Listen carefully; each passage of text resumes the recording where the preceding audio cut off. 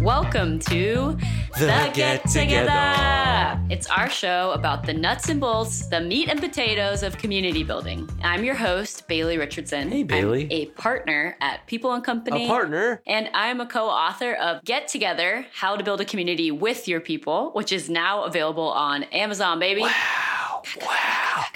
That's the crown. Oh, me? Is it my turn to introduce myself? Who dis? It's me, Kevin Wood, another partner at People & Company, generally friendly person, co-author of Get Together.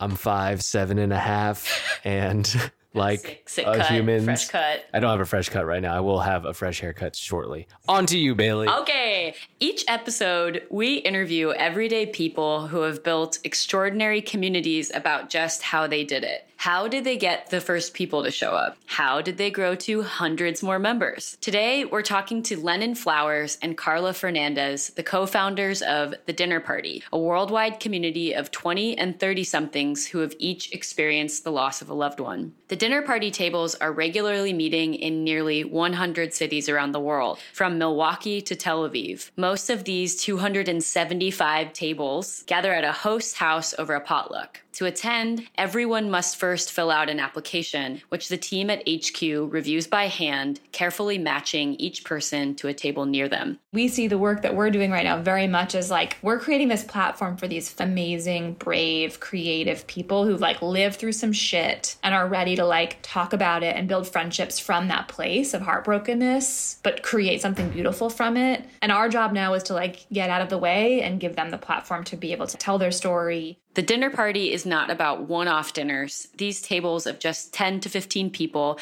meet every couple of months, so the attendees can build meaningful connection over time. Kevo, what stuck out with you about our conversation with Carla and Lennon? Lennon took one of my phrases and remixed into something I love, which is find your elephant. We were talking about sort of the early days of the dinner party. And, you know, they created this dinner party, both of the founders having lost a loved one. And they created these dinner parties as a space to speak about this thing that they felt isolated about, that they didn't have the space to speak about. They called it elephant in the room. And yeah, they definitely like talk about intentionally censoring themselves around people basically all throughout their daily lives. Yeah. And feeling like there are just so many landmines with, if someone asks me about, you know, what do my parents do? You know, as experiencing loss, I would ruin the conversation. I would ruin someone's day because I was sharing about my life. Yeah. And they created this space to talk about it. They created this community to discuss this idea of, you know, life after loss. I get to talk to community leaders or aspiring ones that, you know, have a hunch they want to start something. I think this is a really powerful point. You know, what makes a really compelling community? It's about finding that elephant. It's about, you know, what is it that people are bursting to talk about or share with each other or experience with each other, but that they don't have the space to. And can you get people together and create that environment? You know, Carla and Lennon have taken it one step further, and I think they've really designed the community after that first dinner to drive home that purpose. They're not chasing just like growth at all costs. They're not letting anybody host a table. That they really are thinking about this. You know, what does it mean for someone to transform life after loss and have these ongoing discussions of support and candid conversation? And how do we continue to make decisions, you know, for this organization, for this community, with this community in mind? Every step of the way that continues to realize, you know, their community's purpose. Yeah. Sweet. Let's jump in. Carla, Lennon, talk to us. I'm Lennon, and I'm a co-founder of The Dinner Party and the executive director. I am Carla Fernandez. I am the co-founder of The Dinner Party with Lennon. Can you guys take us back 8 or 9 years ago and tell us about what motivated you to start The Dinner Party? Lennon and I met just over 9 years ago, and we met in the months following my dad dying of brain cancer. I was 20 years old when he got diagnosed and was 21 when he passed away. And I was one of the main caretakers for him during that time. And I found myself at a moment where most of my friends were getting their first jobs out of college and going backpacking and doing the things that 20 and 21-year-olds generally do, I found myself in a very different reality, caring for someone who was dying. And then when I came out of that experience, I was looking for connection and people who understood what that was like, but really didn't know anyone else my age who'd experienced that kind of a loss, and had gone to the traditional grief support group, but it was in the basement of the hospital where my dad had gotten his radiation, and it was literally the last place I wanted to hang out. I had saw a therapist who was amazing, but it was kind of a monologue, and I was sort of having this Goldilocks feeling of like, where is the piece of the puzzle that's about hanging out with people who feel like friends, where we can open up a bottle of wine and talk about this, not in a sterile, institutional, medical way, but in a way that just feels like human. And then I luckily met Lennon not long after, and it took us a couple months into our friendship before we sort of admitted to one another that we both lost a parent to cancer. We were coworkers at a startup and had both gotten really good at like avoiding the subject because it generally was a conversation stopper, conversation killer, if you will. But when I met Lennon, I realized that I'd found a friend who I actually could have that conversation with. So I invited her over to dinner to talk about it, and invited a few other people who I'd also been gathering, collecting, early 20-somethings who'd lost a parent. Yeah, I invited them over, and it felt like a social experiment, and very well could have been the most awkward blind date of all of our lives. And it was actually really the opposite. And we had this amazing night where we could talk about the parts of our stories relating to grief that sucked and were hard, but also the parts that were like weirdly hysterical and complicated. And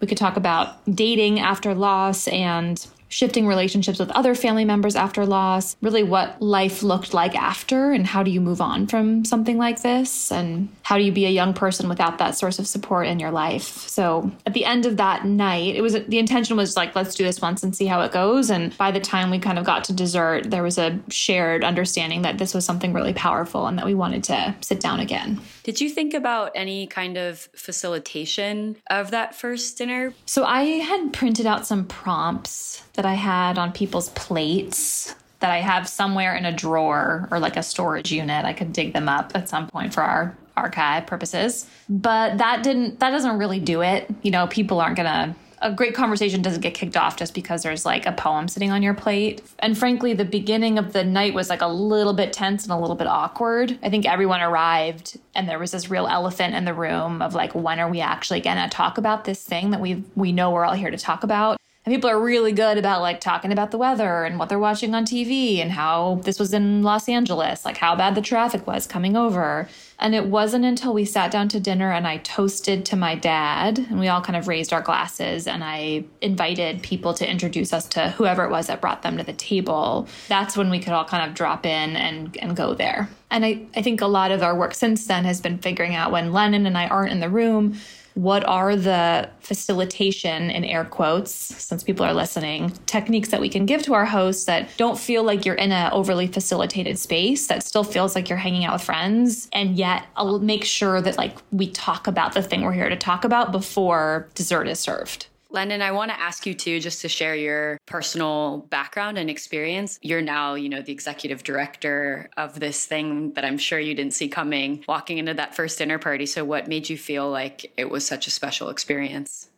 So as Carla mentioned, my mom died while I was in college, and she had been sick for about 4 years. And I think as a result of that, between the ages of 17 and 21, I got extremely well practiced in the art of compartmentalizing, and making sure you never had to go there. And my family background was complicated before my mom got sick and remained much more so after her passing. And that kind of tendency of just never ever talking about it stayed with me long after she died. I had just moved out to Los Angeles around the same time that Carla did, in a few months before that first dinner. And I realized that, I had been coming from DC, which was like a bigger version of Chapel Hill, the school where I'd gone to college, and no longer had anybody in my life who was familiar with, some of the details, and the big headlines, without my having to mention it or tell anyone. And I found that kind of fear and terror of like, as you're a new person in a new city, trying to do what every new person does is make friends. And there were all of these like perceived landmines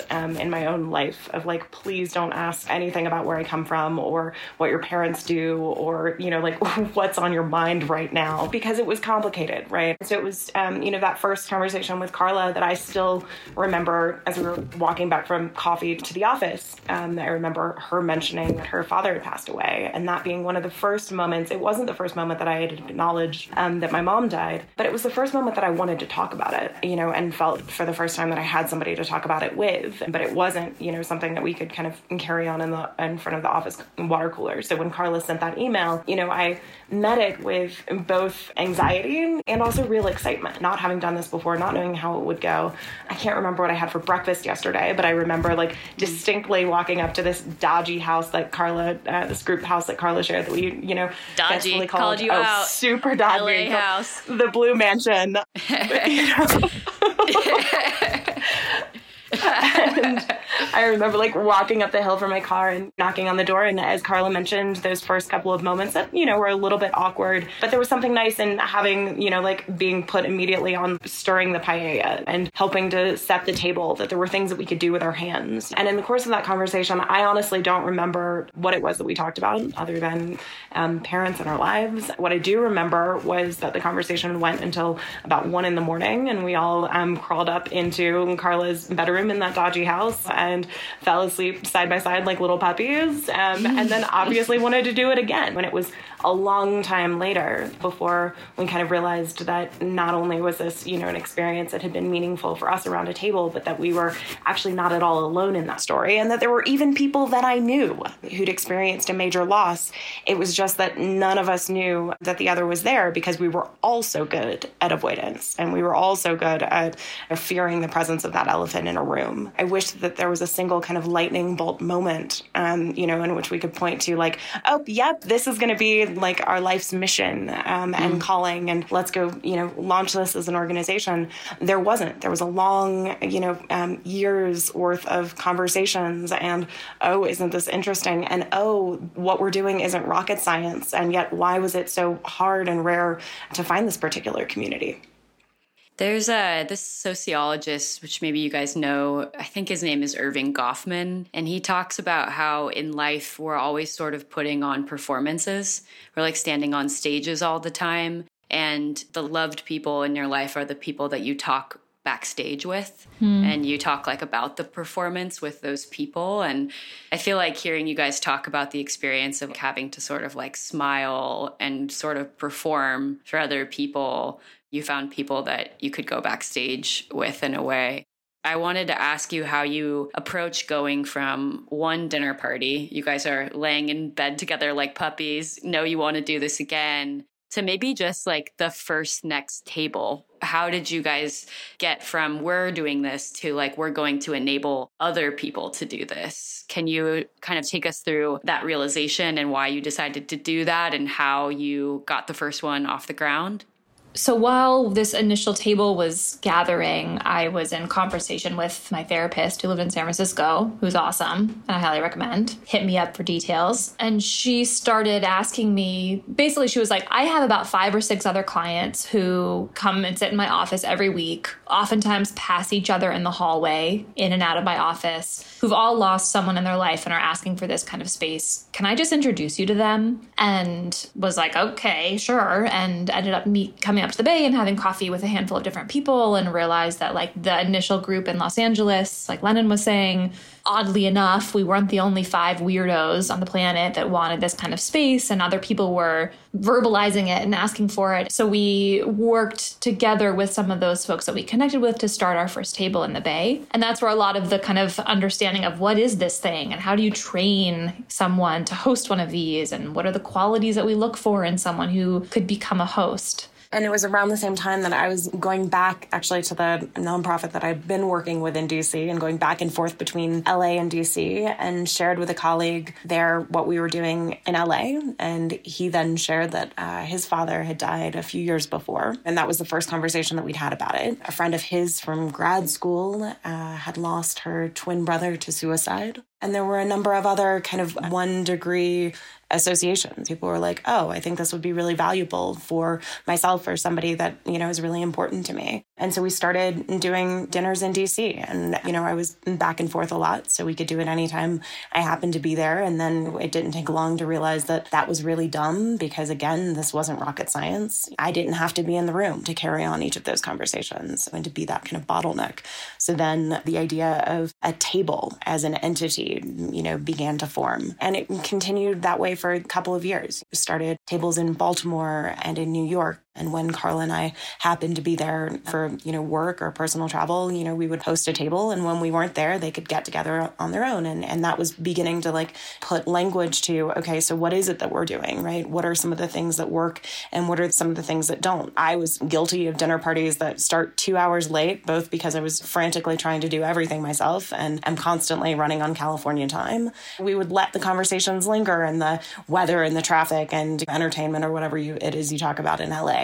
Until, one of the early dinner partiers in LA was like, hey guys, are we ever going to talk about death and grief? And I was like, oh, right. Okay. So lesson one, somebody actually has to kick off a conversation. Soon by accident around that very first table when Carla raised her glass to her father, that the kind of moment of cheersing became kind of a real moment of liftoff in a conversation. I think early on we kind of thought of this as punk rock grief support and then realized pretty quickly, no, actually it's not that, right? It is friendship formation and community formation that exist alongside that in a space where we're not seeking counseling because, we've got therapists, right? You're seeking a space in which you don't actually have to hide any part of your story. And you can see the head nods and the moments of surprise in all of the differences across our stories and be witness to those as well. What strikes me is that phrase you said earlier, the elephant in the room. We get to talk to some people who sort of have this hunch that they want to start a community. Maybe there's a particular group of people that they care about, or there's just sort of a feeling around a particular issue. And I think as far as what makes great ingredients to start a community, this idea of the elephant in the room, what is it that people are at times bursting to speak about that they may not have the space to take that courageous first step to do something together and create that space. It has the possibility to really realize a purpose for many people. I do think that there's something about that potential in, that elephant in the room. And if someone can recognize it and see, yeah, what if I got people together to address that? Thank you for taking that first step, bringing those people together that first time. The answer here is find your own elephant. And all of us have one, right? The number of experiences that we carry alone, only to discover actually you're not alone in holding that, right? Present day, the power of the words me too, right? In order to have that conversation that a lot of people are longing to have, somebody has to take that daring first step of naming their own story, and again, in the kind of art of hosting a dinner party isn't being an expert in grief or anybody else's story. It is having the capacity to share your own vulnerability, right? Which gives people self-permission to share theirs. And there's something that's powerful about diffusing as opposed to we're all going to sit down and have a really hard conversation, the metaphor of an elephant in the room, right? There's something that is actually longing to be said here. Let's go ahead and say it. Can you guys talk a little bit about what hosts do to do that, to diffuse the energy in some ways, to start the conversation? You've already hit on the importance of someone making the transitional moment in the conversation. You've talked about cheersing, but what are some of the things that you talk to your hosts of tables about to make sure that the conversation does get there and people do kind of feel like they have permission to speak right to the thing that they came to dinner for? We've been developing sort of tips and tricks in a guidebook that we share with our hosts. They include things that we stumbled upon accidentally, like it's actually a great idea to have some things left unfinished so that as people arrive, there are tasks to be done and ways to busy your hands so that someone who might be feeling jitters to be not only entering a stranger's home for the first time, but also preparing to have a conversation they maybe have never been able to put words around before. There's something for them to do. Like fidget almost. Like set the table, light the candles, open a bottle of wine, finish making the salad, something to get their hands going, which we discovered after many nights of, as Lennon said, running late. And then we're like, oh, this is serving a purpose right now. Strategic lateness. Strategic lateness, precisely.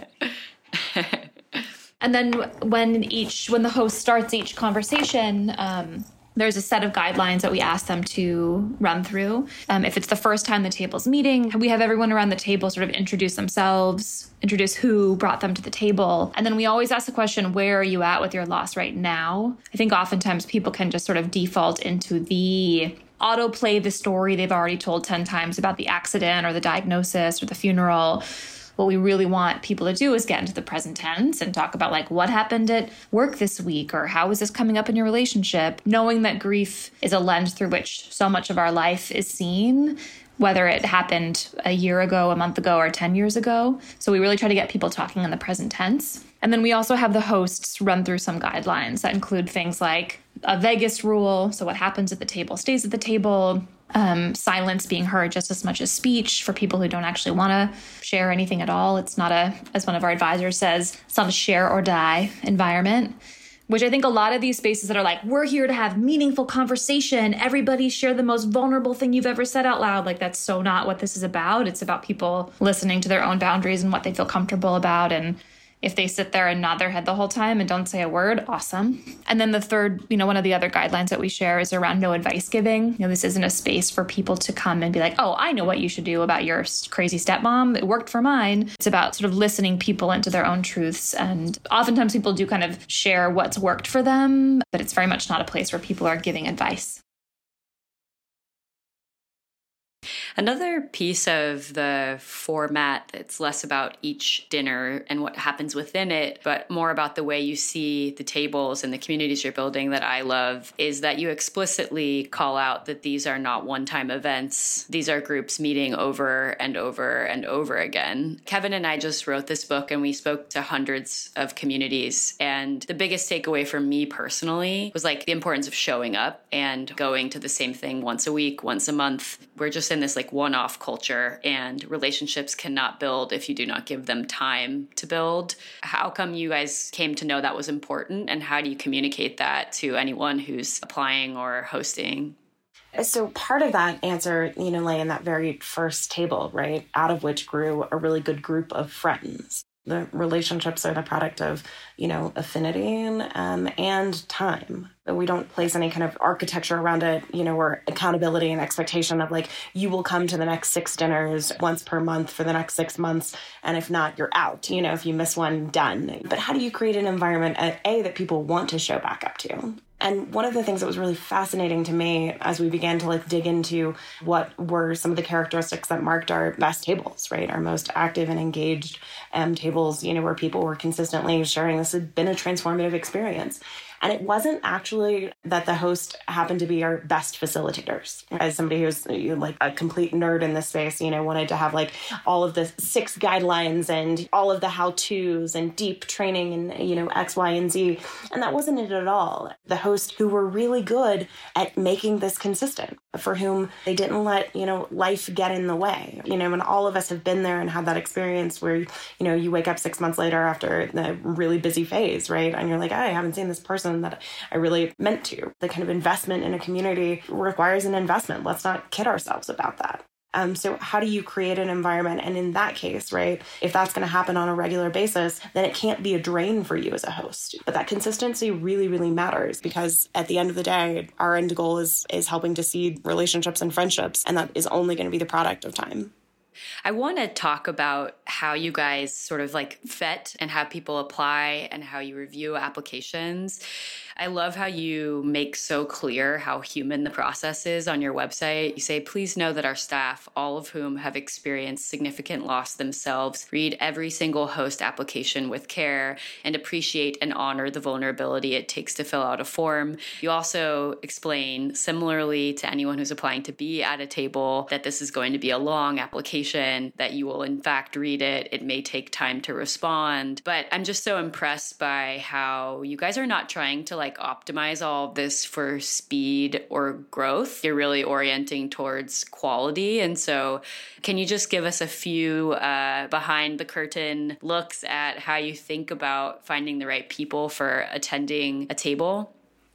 like one purported best practice, which I think is a really dumb myth, is that you have to lower the barrier so much for people to show up. And that lowering the barrier sometimes means like, don't ask them for anything that's going to take more than 14 seconds to think about in entering your name and your email address. And we hear all the time, actually, that like the fact that our application is long is, you know, like one step of a long healing journey, right? Because oftentimes it's the first time that a person has been asked in a long time to describe what it is that brings them there, to talk about where it is that they are now, which isn't an answer that simply rolls off the tongue, because we need spaces in which to actually like reflect and consider that. We ask questions of how do you like to spend your Saturdays? Because part of, again, creating tables where people find their friends and their crew by connecting not only around shared experiences of loss, but also other shared interests, you know, and we connect early 20-somethings to other early 20-somethings and late 30-somethings to late 30-somethings because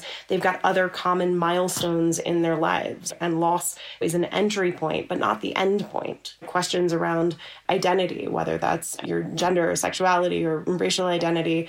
In New York, we've got 80-odd tables that we're actively meeting on the regular. So we can be choosy in where we send somebody. If you are the only person of color at an otherwise all-white table, right, you're not likely to go back, right?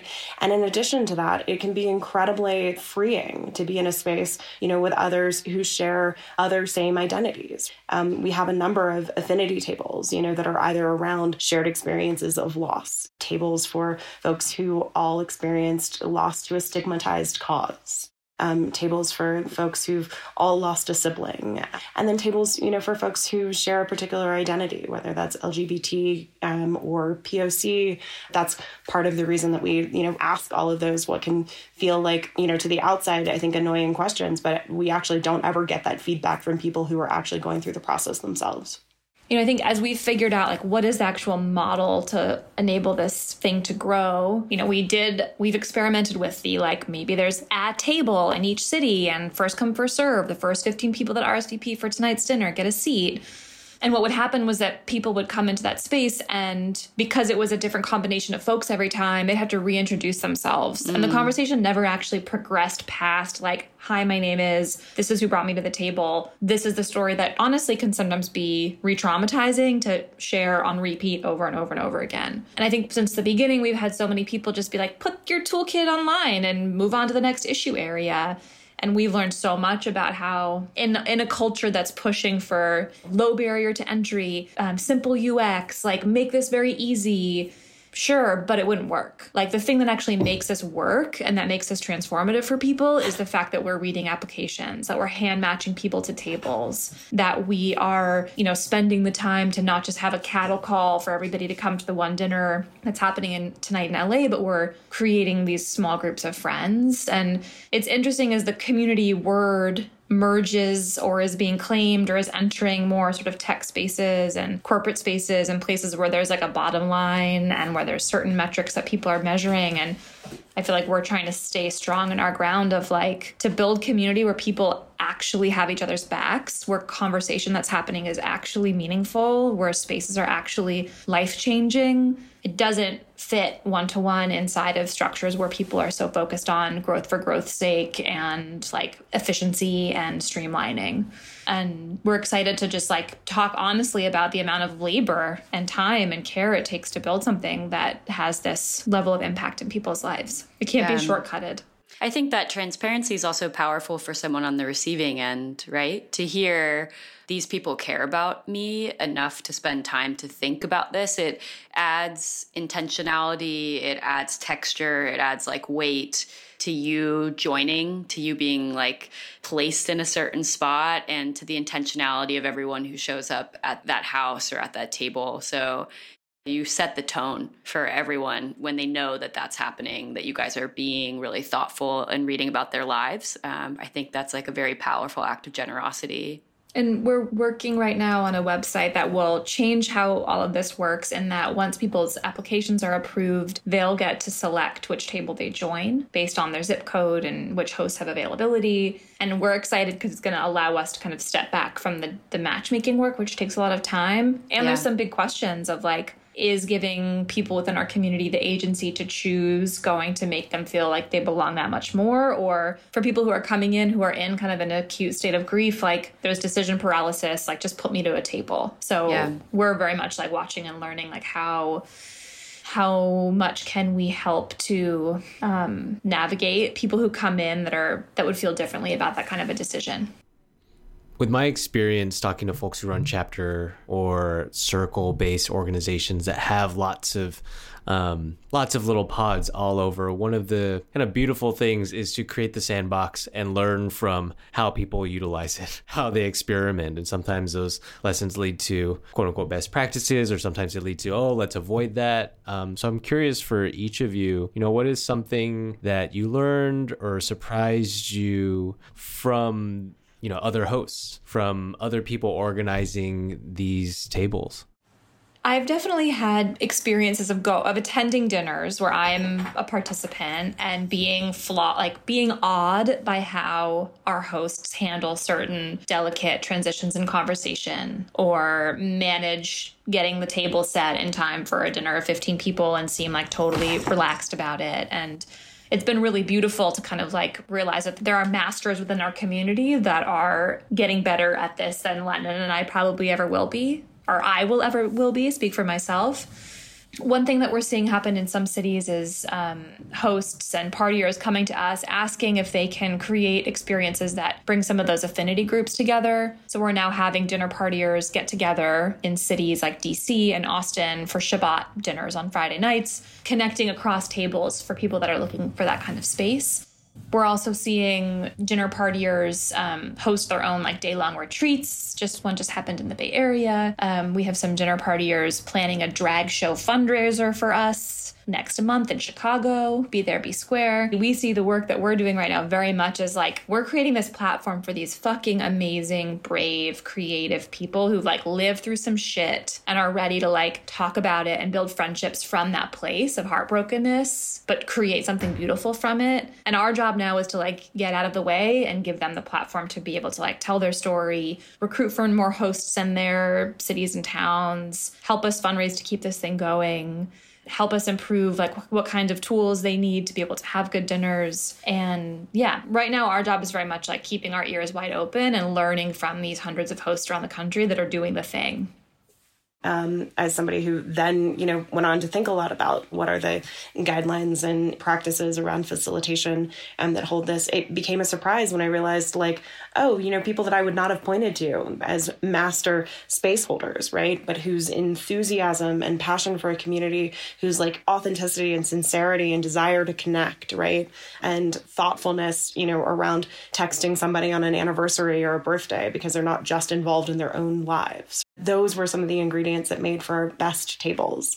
So we're constantly learning from our community. And I think we're still looking for like those platforms where we can do more peer sharing and idea sharing from across our community, because there's a gold mine of lessons. And for every awkward situation or hard thing, and when you were talking about hard things, it happens, right? That there isn't a single situation that has proven unsolvable because of the genius within our community and folks who've experienced it. I think so many people who have started a group of people getting together regularly need to think about at some point is how to sustain the organization and how money shows up in the picture. So you guys have a $35 annual fee, but I wanted to ask you about how you made that decision to start charging an annual fee and how you approached communicating that with your existing community. Lennon and I arm wrestled about this for probably 8 of the 9 years we've known each other. And for good reason. There's a lot of people working in the end of life grief space that are selling a product that can sometimes feel like they're taking advantage of a person in a time of need. And we have always been very, very careful to not fall into that camp. And we've never wanted to charge for what we do. But then these amazing things would happen, like we get press that our childhood selves wouldn't even dream of getting, like it being in Oprah magazine and being on NPR. And we'd wake up the next morning, the kind of morning where we should be like celebrating with like a mimosa brunch because yay, life goals. But actually we would freak the fuck out because we'd have hundreds, if not thousands of applications in our inbox and we didn't have any additional funds to actually respond, as we've been saying, read every single one of those applications and hand match every single one of those people. So it meant that we've had this sort of backlog of applications almost since the day that we've started. We finally came to a point where we're like, okay, we need to figure out how, as our community grows and as demand for our community grows, so do the resources to be able to hire people to actually take care of different regions across the country. And I think the amount was conversations with our team, conversations with our community, surveying people in our community, asking like, what do you think? How much should this be? You know, I think $35 for some people seems like, you know, it's 2 months of Netflix or it's one copay for one therapy appointment and I'm getting to come to dinners for the rest of the year. But that felt like the right amount for us. And like you said, we have plenty of ways where people can get a scholarship or not pay. Then no one gets turned away from any of our tables. Lennon, you want to add to that at all? Yeah, no, as the person that lost the arm wrestling match after, 8 years, I stand corrected, right? And, I was really wary of having a membership fee. First of all, because, every member of our community has paid their dues on entry. And the idea that, if our end goal is creating real community, and circles of friends, that isn't a thing you buy and pay for, right? It's not a product in the grocery aisle, and it didn't change the reality that it actually costs something for us to do this. One of the things that we found, over the last few years is just that, for us to do our jobs, right, we need more hands and more time in which to do it. Right. And we know the consequences of not having that staff there, when people fall through the cracks. And at the end of the day, we were less willing to let people fall through the cracks than we were, to take the risk on, including a membership fee. It's also true that this entire community, that $35 alone, is as a number that is what our community said they could pay, isn't enough to sustain the thing.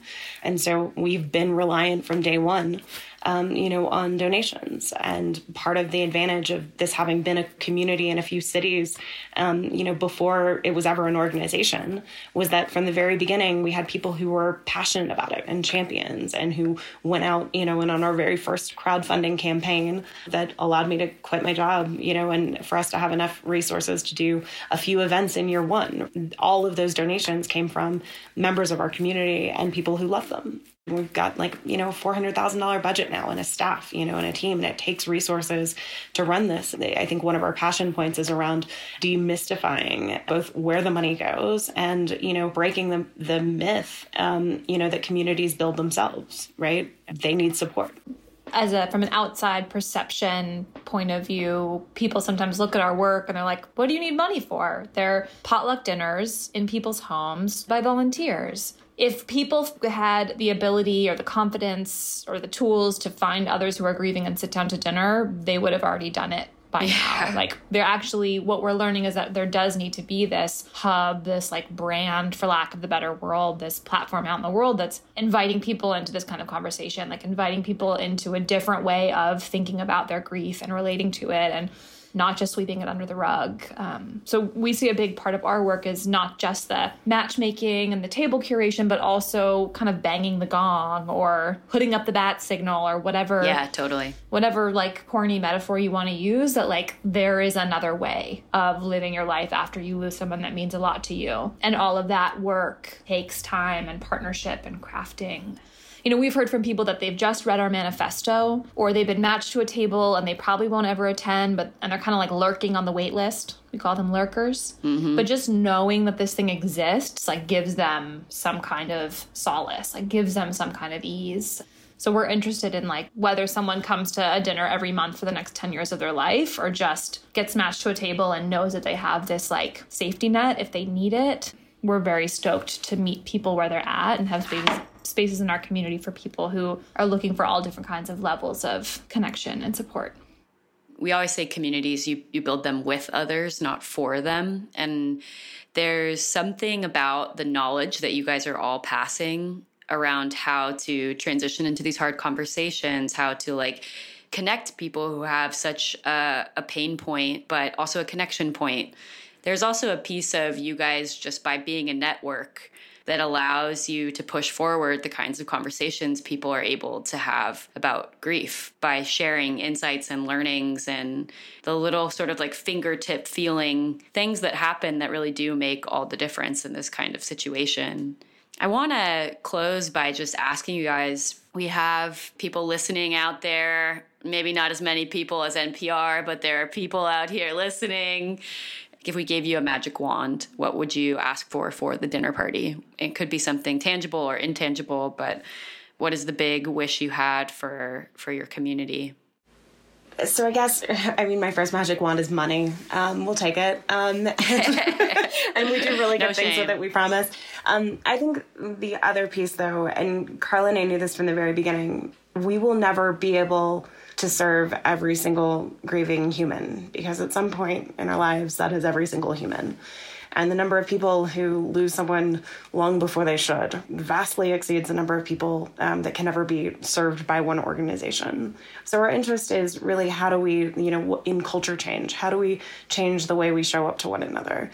One of the big surprises in all of this has been, I think that there's a lot of talk and conversation about death avoidance, and that we're a culture that's, scared of vulnerability, right? Or, stigmatizes, expressions of vulnerability. And I actually don't think any of that is true. I think that it's not that people don't want to talk about this, it's that they're afraid of saying the wrong thing. And so I think our, wish for the world is that we learn to be unafraid of each other's stories, right? And to know that you don't have to have lived an experience, in all of its detail to be present for somebody who has. That what we can do is, witness and accompany one another. And you can do that with or without the help of a capitalized dinner party. And I would just add, back to the money part, just to conclude it on a transactional place. Let's do it. We're in this beautiful moment where we're receiving applications from cities around the world. Many places there is a greater wait list than we can serve. Some of those places are the state of Texas, the nation of Canada, California.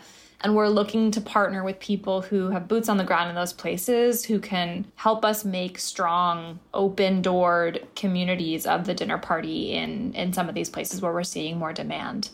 Help on that front looks like a lot of different things, but we're wanting to connect with people who want to volunteer with us and help us fundraise and help us strengthen in some of these key places. Thank you guys so much for your time. Thanks for doing what you're doing. It's a pleasure talking to you. Yeah. Thanks so much. Bye. Bye. If you want to get involved with the dinner party, maybe attending one or donating or volunteering, go to their website, thedinnerparty.org. And hey, even if you don't want to get involved, you should check out their website because it's amazing. Seriously, do it. That was a really special conversation. Yeah. With Carla and Lennon. Do you have any final little takeaways or reflections after spending 45 minutes with them and learning what they're up to? I think one of the things that we didn't talk about a lot, but in reading their website, they make clear is that I once had someone say to me that if your life is simple, your relative maximum and your relative minimum is quite not very deep. So if you haven't had really hard things happen to you, you just don't have as much breadth and width to seeing how much there is in living and in life. So you can be standing on the top of the mountain, but the mountain actually looks kind of short. But if you go down into the valley, you can just see so much more of the real reality of living. And I think I haven't lost someone that was really close to me. I know people who have, and I've been through my own small forms of grief. And I think there is a lot of beauty and strength and sort of wisdom that comes from going through something like that and being able to truly see the width of human emotional experience, that I can tell that they understand amongst themselves, or Carla and Lennon, I think even understand between the two of them. And I think that's just something that separate of all of the community conversations, I can see that, yes, there's sadness, but also there's some form of visibility of understanding the human experience that you end up walking away with. You know a little bit more about what it means to be alive, after going through something like that, if that makes sense. Yeah. Mm-hmm. What about you? the cheers that Carla shared, I just remember one phrase was around like, who brought you to this table? And I thought that was just such a kind of poignant way to phrase this question around like, you know, who did you lose that made you a member of this club that you never wanted to be a member of? Yeah. That idea of like, who brought you to this table, I thought was, and the stories that was, I don't think that was a question that they originally sort of posed in that way, and another host did. So I was just thinking about, you know, how language can be flipped and remixed in this way to, once again, sort of like come back to the purpose of why you're getting people together. Yeah. Yeah. And some of that stuff, like you won't know at the start, but other people, as they continue to make this thing their own, like, will figure it out. Yeah. Yeah, absolutely. I agree. There's so many beautiful little touches to how they create the spaces that they make for everyone. Yeah. Hey, y'all, thanks for listening today. You can find out more about us, People and Company, at our website, peopleand.company. Also, our book, Get Together, about building communities, is on Amazon. It's full of stories and learnings from conversations with community leaders like this one with Lennon and Carla. And yeah, please check it out. Final thing, if you like the podcast, we'd love if you would either review us or subscribe to the podcast, because it helps get the podcast out to more people in the world. Cool? Cool. Till next time. Later, y'all. Yeah.